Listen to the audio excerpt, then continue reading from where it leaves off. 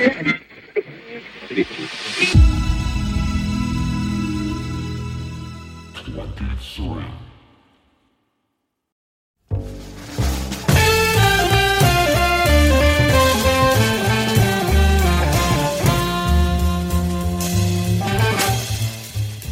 LP here. Before we jump into today's episode, I just wanted to ask for your patience with the audio quality. There was some glitch in our connection, but we thought that today's episode's message was much more important than any sonic irregularities. So please do your best to ignore the sound and focus on what our guest has to say. It's a super important episode, and I hope you enjoy it. Thanks so much. Hello and welcome to Spotlight On. I'm your host, Lawrence Purrier. Today the spotlight is on Hillary Gleason. Hillary joins us to talk about her work with Backline, a national 501c3 nonprofit that connects music industry professionals and their families with mental health and wellness resources. We discuss Hillary's personal journey, the genesis of Backline, and an upcoming event, Set Break, which is Backline's first ever live stream fundraiser to support mental health in the music industry. Set Break takes place on April 10th at 4 p.m. Eastern Time via the Relics channel exclusively on Twitch. Find more details and links in our episode notes. Light is a proud sponsor of Set Break, and I hope you'll join us in supporting this worthy cause.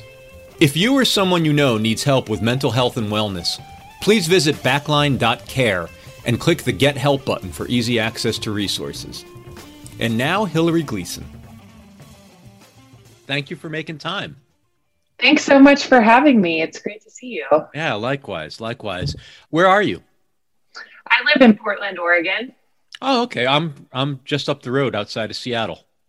Oh, nice. Yeah. It's been beautiful here recently. It's been crazy, hasn't it? Like we were getting like a real spring. Yeah, it's been amazing. Certainly good for my mental health to be able to be out walking. The winter here is a little bit tough. Yeah. Especially when you're stuck at home and not traveling. So I am grateful for the sunshine this week. Yeah, it's been great.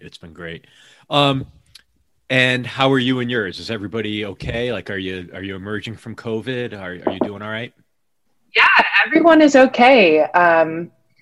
We are emerging from COVID. Most of my family is on their way to being vaccinated, which is very exciting. I got my first shot earlier this week.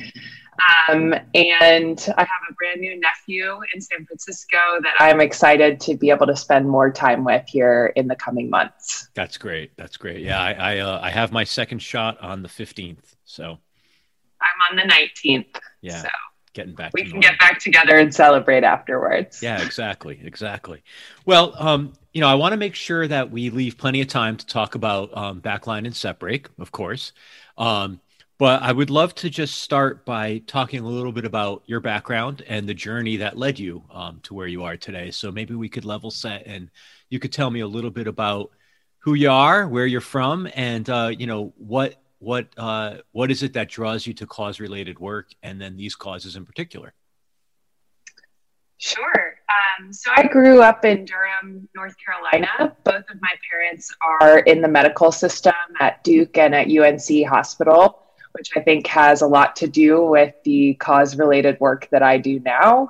Seeing them show up every day to do that for the better part of 40 years is pretty incredible role models that I had in my parents. When I was in high school, I had to do an internship to finish my senior year. And at that time, I thought I wanted to be a brain surgeon. So I interned with a brain surgeon at Duke that second semester of my senior year of high school. And after a couple of weeks following him around the operating room and seeing some brain surgeries, he kindly let me know that he didn't think we were maximizing my internship because I was not in medical school, had not taken anatomy, and wasn't probably learning that much by seeing the surgeries. And at that point, I could tell whether or not I wanted to be in the operating room and see blood and see brains and all of those things. So after having that experience, he suggested that I help him out on a project that he had just started to conceptualize, which was a neurosurgical training program that he wanted to bring to Uganda. Wow. At the time, there were only 3 neurosurgeons in Uganda, and there are 25 at Duke and 20 more at UNC about 8 miles down the road. So the disparity between our access to neurosurgical care just in the research triangle of North Carolina was so much greater than the access across the entire country of Uganda. So he asked me to help him formulate what a program could look like, what a partnership would look like.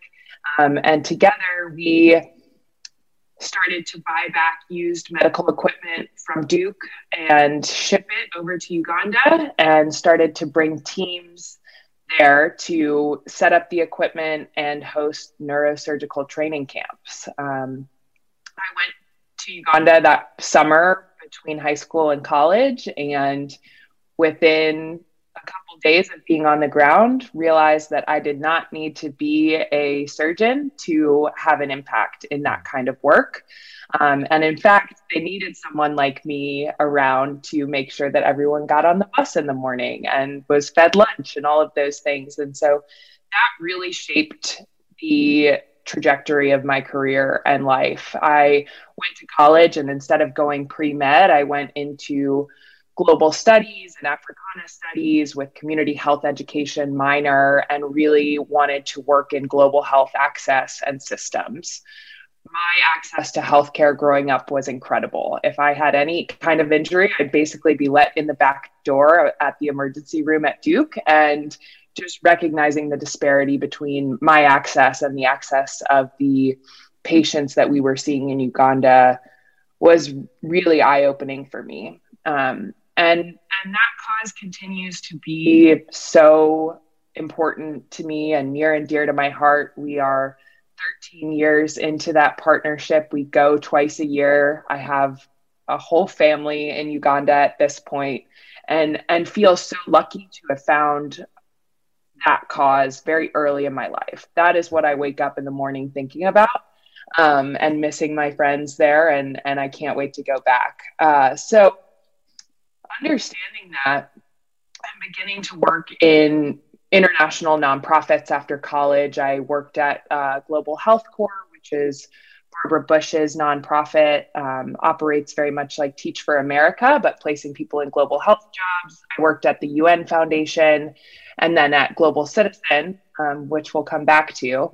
But I've always had my cause, and in conversations with friends and people across the music industry and in different industries, it became apparent to me that not everyone has had that moment in their life. And so I really see that as a big part of why I'm on the planet, is helping people find a cause that truly resonates with them, that they think that they can make an impact in and be connected to, and trying to help people find something that they want to be invested in for the rest of their lives. I really think that long-term change happens when we find a cause that truly resonates with us and that we can connect with. So I was at Global Citizen for several years, which is an incredible nonprofit that works on ending extreme poverty. But they also have a wonderful event every year in Central Park. It's a 60,000 person music festival with world leaders and pop stars and tons of fantastic nonprofits. And that connection of music with advocacy and cause-related work was a real game changer in terms of how I thought about my experience as a music fan and a music lover, and this nonprofit world that I was operating in terms of my career. So when I left Global Citizen, I started a consulting firm called Level. We launched in 2017, and we connect businesses and bands with nonprofit initiatives and help them build campaigns and messaging and connect actually with each other in a way that I haven't seen within the music industry outside of Global Citizen, which is really getting the nonprofit, and let's say I'm working with a band, getting them truly connected, having them meet up in person or on Zoom, talk about the cause, we do service learning trips, we really drive to create this long-term engagement where people are invested in the relationships that they're building with one another. And then making sure that all of the campaign elements around that partnership are rooted in that authenticity of the relationship, and that all systems are a go to make that as impactful as possible. So Level operates on a plug and play model with our clients, where if they have a graphic designer on their team, great, they can do that. If they don't, my team can do that. Same thing with press and social media and all of these different elements of what that means to have a great nonprofit partnership. That experience connected me far wider in the music industry than I had been before. I am a huge music fan and have fallen into amazing communities of music fans and musicians and crew people. And so in the summer of 2019, two of my friends and musicians in my community lost their lives to suicide. And following the second one in a series of 2 months, my community was called to action. Actually, the day after our friend Neil passed away, I got 5 phone calls in the same day that pretty much said the same thing, which is, what are we going to do to take care of one another in the music industry? This can't happen anymore. There needs to be a better way. And I recognized in that moment that I was not the only person having those conversations. And so my thought was that we could get everyone that I knew in the music industry, as well as all of the nonprofits that do serve parts of this mental health struggle, like Music Cares and Sweet Relief, and just get them onto a series of conference calls to talk about where we could lend our support, how we could create, messaging within our communities around the resources that exist, and really what we could do to band together and say, we're going to take better care of one another, and we're going to make it overtly accessible to everyone.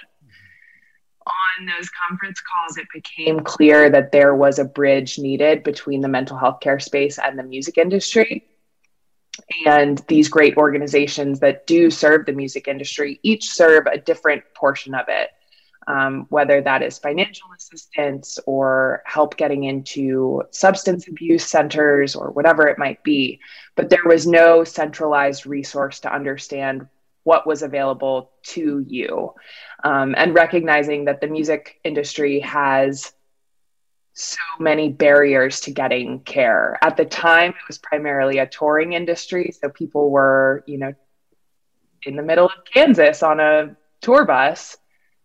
And if they needed help, it seemed 1,000 miles away, because they might be 1,000 miles away from their home. And so our thought was to centralize all of the resources that exist and actually create a case management program where anyone in the music industry or their family members can come to Backline and say, I need help. I'm not sure what I need, or I want a therapist, or I want to start rehab. Where do I begin? And we do an initial assessment with them where we ask about their insurance status and their ability to pay and some of the things they may have tried in the past, so that we can create a customized list of resources specifically for them.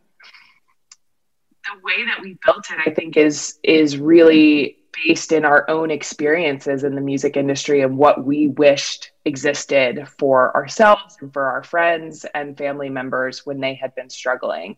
And that is where the magic of Backline really started, is that it's all built by an incredible community of people that were on these conference calls saying that they were committed to making a difference and making mental health a priority in our industry. And so they have really done the work of carrying Backline to where we are now, which is a pretty exciting place. And we'll dive into that when we get to the event. Yeah. Well, there's a lot there I want to talk about. But one of the things that you said was that, you referenced, I think, what most people would tend to initially think of, which is substance abuse as a problem.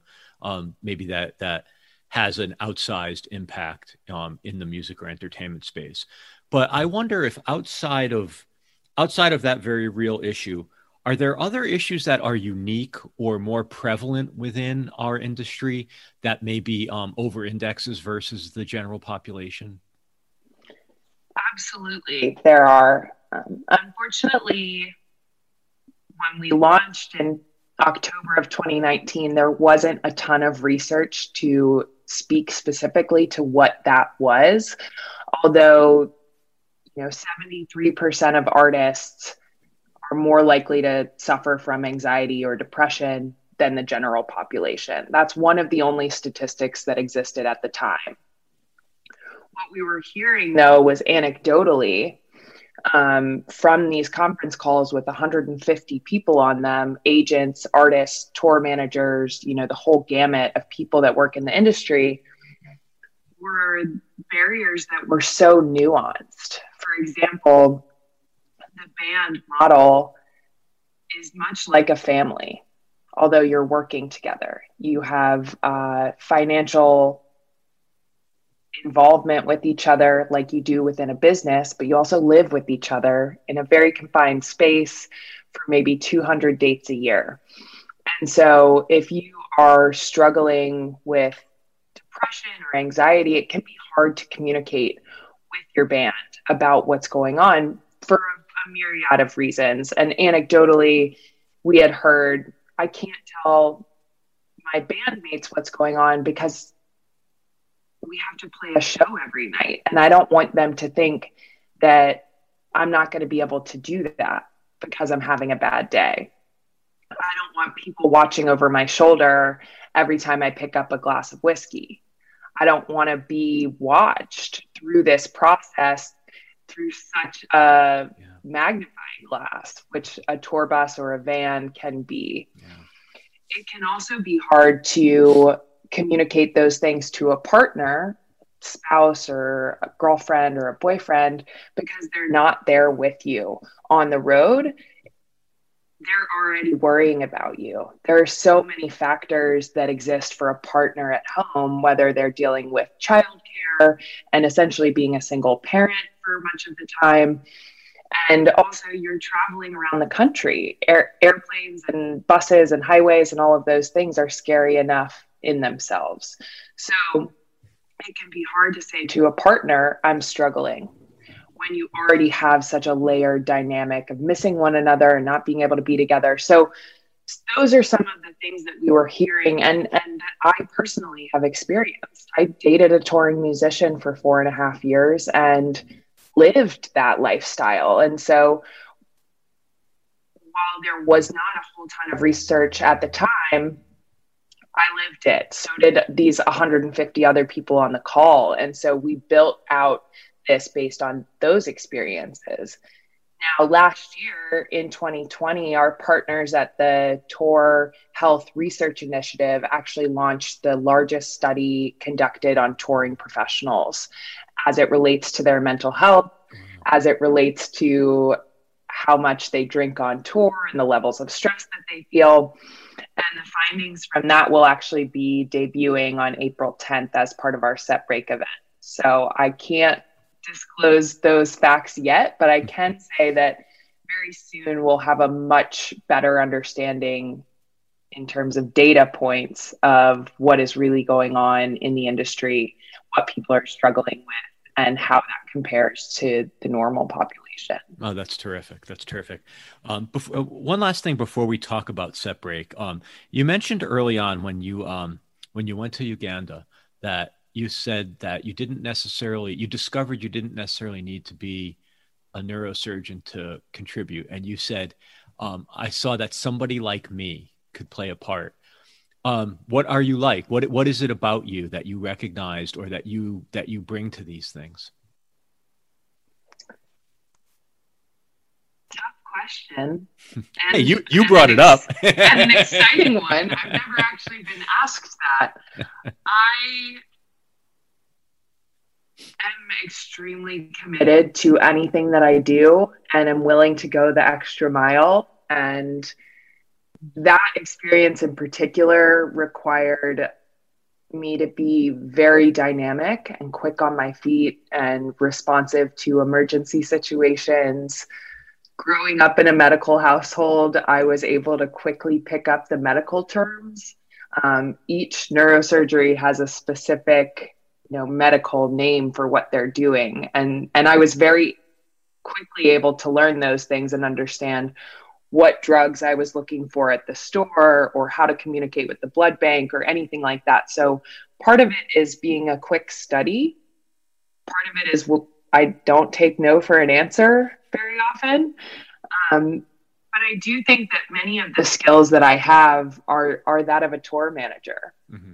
And it is, standing in the hotel lobby and counting heads in the morning and seeing who's not there and picking up the phone and having their room number on my clipboard and all of those things. I mean, part of it is organization and the ability to keep a smile on your face despite not having very much sleep. And I see that in my friends that are tour managers. We see eye to eye on a lot of those qualities. It's a selflessness that I have grown to understand really through my relationships with the people in Uganda. It's never about who we are as a person. It's always about what we're doing for our community and how we show up. So you have to be able to let things fall as they may, brush your shoulders off, get back up and commit to the cause. So I learned so much in that 2-week period about myself and continue to find inspiration in all of the people that were a part of that and continue to be a part of that program. Okay. That's a long answer to a good question. No, that's very helpful. And actually, I lied. I have one other question before we talk about SetBreak. When you were describing Level and the work you do at Level,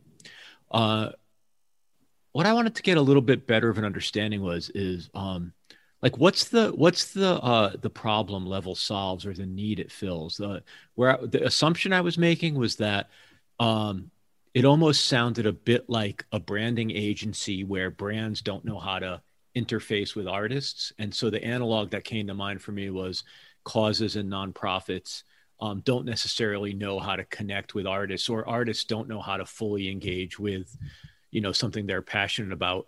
Am I on the right track? Wrong train? Is that anything in the universe? That's it. Having relationships on both sides of that equation within the nonprofit space and within the music space. I primarily deal with both businesses and bands within the music space. We speak different languages. Nonprofits tend to write emails in a completely different way and have a very different list of needs than music industry emails, which tend to be very short and to the point, kind of got a spoon feed on either end. And so there was a need for somebody who understands how to speak both of those languages and translate. The other part being is that most of the time, the nonprofits that we're working with are small and impactful, very programs based. So they don't have an artist relations person on their team. They don't have the bandwidth for that. Same thing within the music industry. Don't come across that many bands that have a CSR component of what they do. So to have somebody to step up and say, this is what I do. I will focus on this work. I will make sure that everyone shines in this and that we are able to raise a bunch of money or create a lot of good in the world through service or learning. That is the difference, is somebody stepping to the plate and saying, this is my job. This is what I focus in, and I'm committed to making it be great for everyone. And partnerships in general are really difficult. It takes a level of commitment from everyone to make them successful. And so to have that be my primary role makes a difference in how they land and the work that is done at the end of the day. Yeah. And is Level your day job essentially? Yeah. Yeah. Okay. It is. I have a few account managers now who do the day-to-day work. Backline has really grown so quickly that I'm required to also have that be my day job.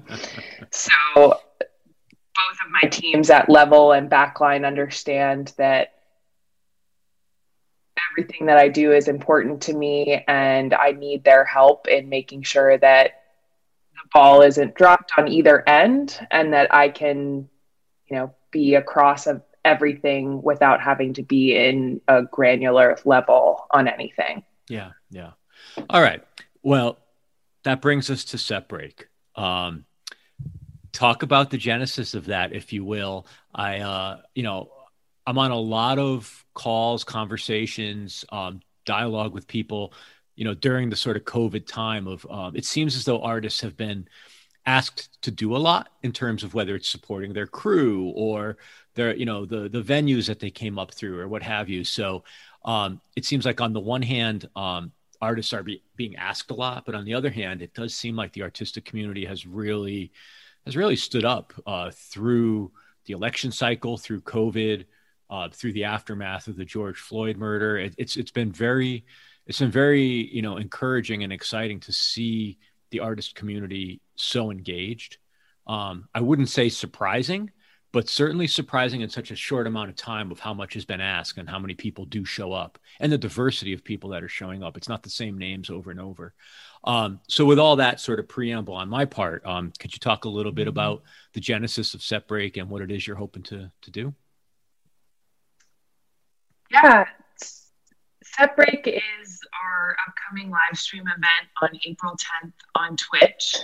We are super excited about it, as it will be the first time that we are really bringing Backline to the center stage for that moment in time.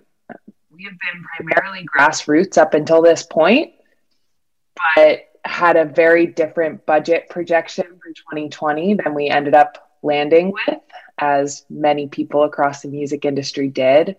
In January of 2020, we had worked out partnerships with venues and bands and all sorts of different partners to give us $1 per ticket or a portion of merchandise or whatever that looked like to show their support for the work that we're doing around mental health in the music industry.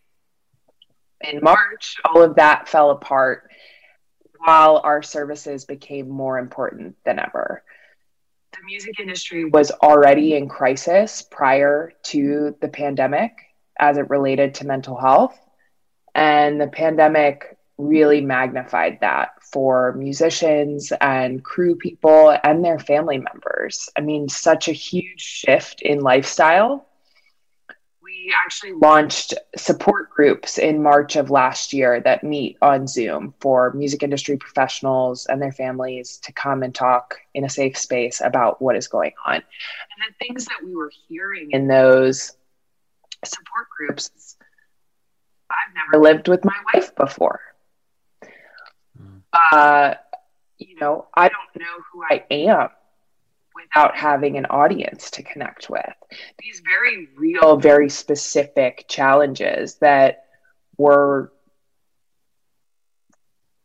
really upsetting and changing people's identity of who they are, what they do, not to mention the financial insecurity that was felt across the industry. The pandemic created a serious issue in terms of mental health, where every single person in the music industry was all of a sudden experiencing a mental health crisis. Backline's numbers of people submitting to our programs quadrupled last March. They have continued to go up since then. We are seeing people every single day that need services and are not able to pay for them.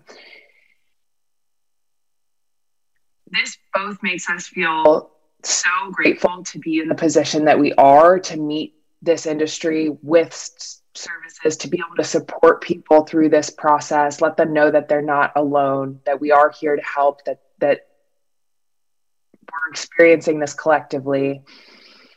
But we also need to fund Backline and make sure that we can continue to grow internally so that we can meet this need. And the live stream events have been so incredible over the past year. We've seen everything from what Live for Live Music has been doing with Quarantine Comes Alive and Georgia Comes Alive. The Tibet House concert recently on mandolin was absolutely amazing. There have been so many charity moments. But what we're doing with Set Break is really for the music industry by the music industry. Saying, if you have felt this way in the past year and you are able to support this, whether it's through a performance or a PSA, it can help someone else. And that person might be your crew person, or that person might be a security guard at a venue that you can't wait to go back and play. And so it's a really incredible opportunity to be supporting your own community and to be a part of, shining this light and saying, I've been there. If you're there right now, I've got you. And we believe in the work that Backline is doing and want to see this funded to the point where they can grow and serve every single person in the music industry. And that's really what we're up against is the need continues to grow. Backline has to grow in step with that. And so that was the call to action around Set Break is help us bring this to scale. Yeah. And we're very excited about all of the people that have heard that call and stepped up to be a part of this. It's going to be pretty mind-blowing. Yeah. Well, I want to ask a couple of specific questions about the event, but there's something you said that really resonated for me personally, which is there's been times throughout the pandemic where I have thought of people like that. Like I don't want to call anybody out or identify them, so I want to be careful how I say it. But let's just say like support personnel or people who work at hotels that I've been going to for 25 years that I every time I see them, it's like seeing an old friend, and I don't know them outside of that context, but I've wondered how they are over this last year. Will they be back? How are they making it through, and what's their employer doing for them? And there are so many people that go into any of us who are not on stage understand what it takes to get those moments to happen. And it's okay that the public and the fans don't necessarily see or know all that. They're actually not supposed to. But there's so many people that that this industry relies on, supports, is supported by. It's really incredible when you think about just the sheer numbers of souls that are involved. So talk a little bit about the event. Are these going to be pre-records? Are they live performances? Who are some of the talent that's involved? Live performances from all over the country, which has been very fun to put together and figure it out. We will be live from the Ace Hotel in downtown Los Angeles, Brooklyn Bowl in Nashville, Tipitina's in New Orleans, tons of different home setups.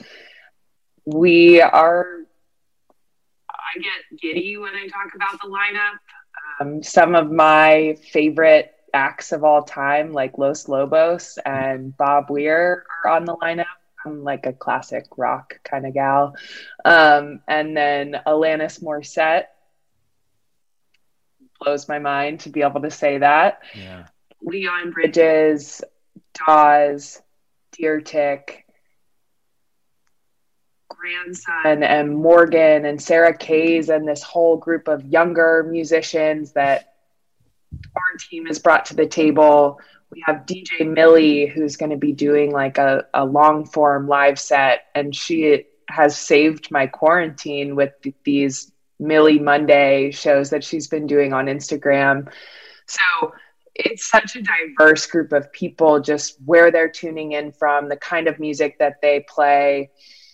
It's pretty incredible to see that this has grown beyond, the musicians in my direct community of sort of jam, rock, bluegrass, and funk, and now includes hip hop artists and pop artists. And it's the first time we've put out an all call like this. in terms of everyone should support this. And we're going to ask artists from across the industry to do that. And to see the response come back and the people who have been so excited to lend their support to this is absolutely incredible. We could not be more excited. Yeah. I have to ask, do you see is there any kind of a generational difference between how artists approach either asking and seeking help with mental health and wellness, or discussing it publicly? Have these issues lost stigma? Is it easier now? Like, is there anything we could hang our hat on there and say, it's not like it was even 10, 15, 20 years ago? Or, what's the fear level? Can you talk about that at all? Yeah, it's been so destigmatized over the past 2 to 3 years. An incredible shift has happened in the music industry where you can talk to anyone in the music industry about mental health now. And whether it's someone who's 71 and has been playing for, 50 something years, or somebody that's 21, hey, can we talk about mental health in the music industry? Or do you want to be a part of this? It's almost always, yep, yes, we can talk about that. Because for the older generation, many of them have lost beloved members of their touring communities, crew members, fellow artists. This crisis has been going on as long as modern music has. You look at these artists in the 27 Club, those are part of what we're talking about here, right? Substance abuse and depression and all of that.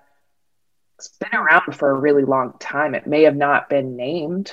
Those deaths may have been labeled as tragic, as opposed to directly related to mental health. But hindsight is 2020, and you can see exactly what that is. And the younger generation now, Gen Z, have completely changed the game. They're on TikTok talking about mental health and anxiety every single day. And many of the musicians from that generation are able to write songs with no nuance to them, talking directly about their experience with eating disorders, with anxiety, with abuse. And the response of that generation on social media is so incredible. To watch them be able to talk to their fans directly about these things is, I think, creating a huge paradigm shift for society. Certainly, therapy and some of these issues, intergenerational trauma, all of that are hard to talk about for an older generation, but we don't see that in the music industry quite as much.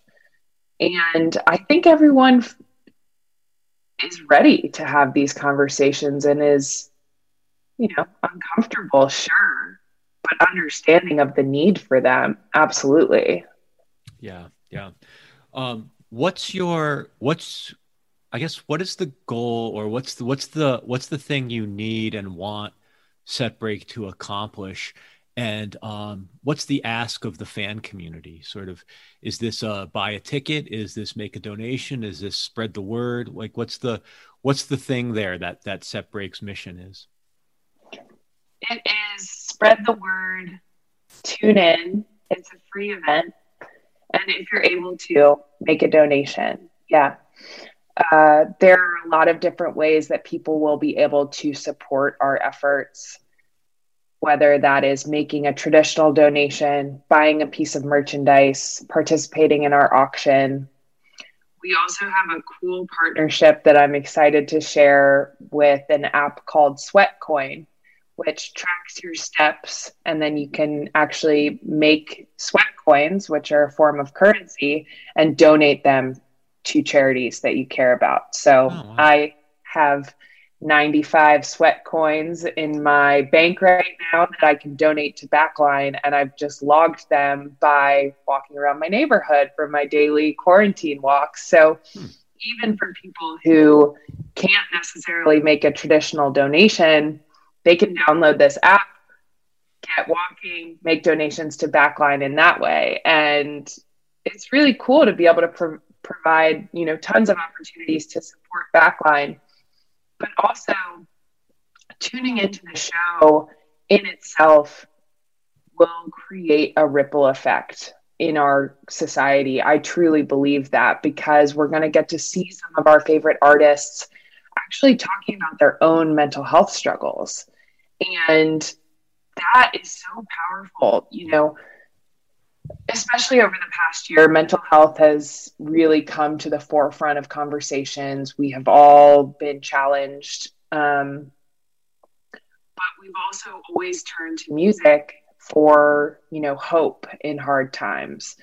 If I'm having a hard day or whatever that moment may be, you put on an album or a playlist and you get some sort of energy from music. And so to be able to connect actually with artists around these things that they have been providing us hope through, and recognizing that they are also struggling, it's a really humanizing experience. And I think that, outside of the work that Backline is doing that is specific to the music industry, we're also breaking down barriers between artists and fans and connecting all of us on a human level. And I'm really excited for that narrative to shine through next Saturday.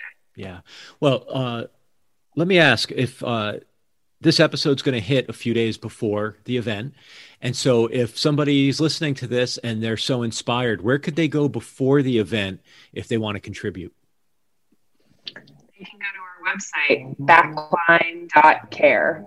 Great. And there's a donate button or something they can find there? Yep. There's donate buttons there. There are links out to the event website with all of the artists. We are announcing a second round of artists on Monday of next week. So you could see all about those people on the website, and tons of other things that we do live on the website. So I encourage everyone listening to go check it out and to tune in on the 10th. Well, I have to ask you this. We're airing on Tuesday, so can you tell us any of the artists that will have been announced the day before? I would love to, because I'm so proud to say that Tom Morello is going to be participating. Oh, that's fantastic. Wow. As is Wyclef and Old Dominion. And right there, you've got three totally different genres all coming together around the same cause. We also will have participation from Yola, who is one of my favorite artists. Last show I saw before the pandemic was Yola up here in Seattle. Fantastic night of music. She's incredible. And for me as a music fan and somebody from the nonprofit world, I never really thought I would be working in music. So booking this event is a trip for me. I'm like, oh, what about Yola, or what about Tom Morello? And I'm kind of shooting at the moon on some of these things. So to get a yes back that they care about this thing that I have been working on so hard for the past 18 months, like you can maybe see, and for those of you listening might be able to hear in my voice, it moves me to tears. It is so powerful for the organization to know that the work that we're doing is appreciated and understood by the community that we're serving. And for me personally, like, coolest experience of my life in so many ways. That's amazing. Is the show schedule posted yet, or will people be able to know before the event? Because I have to make sure I get to at least see Los Lobos. Yes, we are going to post this schedule probably on Thursday. Okay. And it will be on the website and across our social media at backline.care. So it will be available. And yeah, it's going to be a long event. It's looking like 9 or 10 hours. So the schedule is an important part so that you can see when you have to be tuned in to catch Wyclef or Leon Bridges or whoever it is that you can't wait to see. Yeah, that's super exciting. Well, we'll make sure that we link to the website, all your socials, and all that stuff from the episode notes, so people will be able to get all the information, make a donation, and all that fun stuff. So, thank you, Hillary, for making time, and thank you for all of your work. Yeah, thank you. I do have to note this is kind of a full circle moment, as Light was one of my consulting clients with Level. And your team has been so supportive of everything we've done with Backline, and are sponsoring the event. So it feels really nice to be able to spend some time with you and chat about the event in more detail. And I do have to say thank you so much for all of the support that you all have shown. It makes a difference, I can tell you. Well, thank you. We're grateful for the opportunity to be part of this, and please keep the focus on that side of the microphone. Don't talk about it. Thank you so much. Thank you.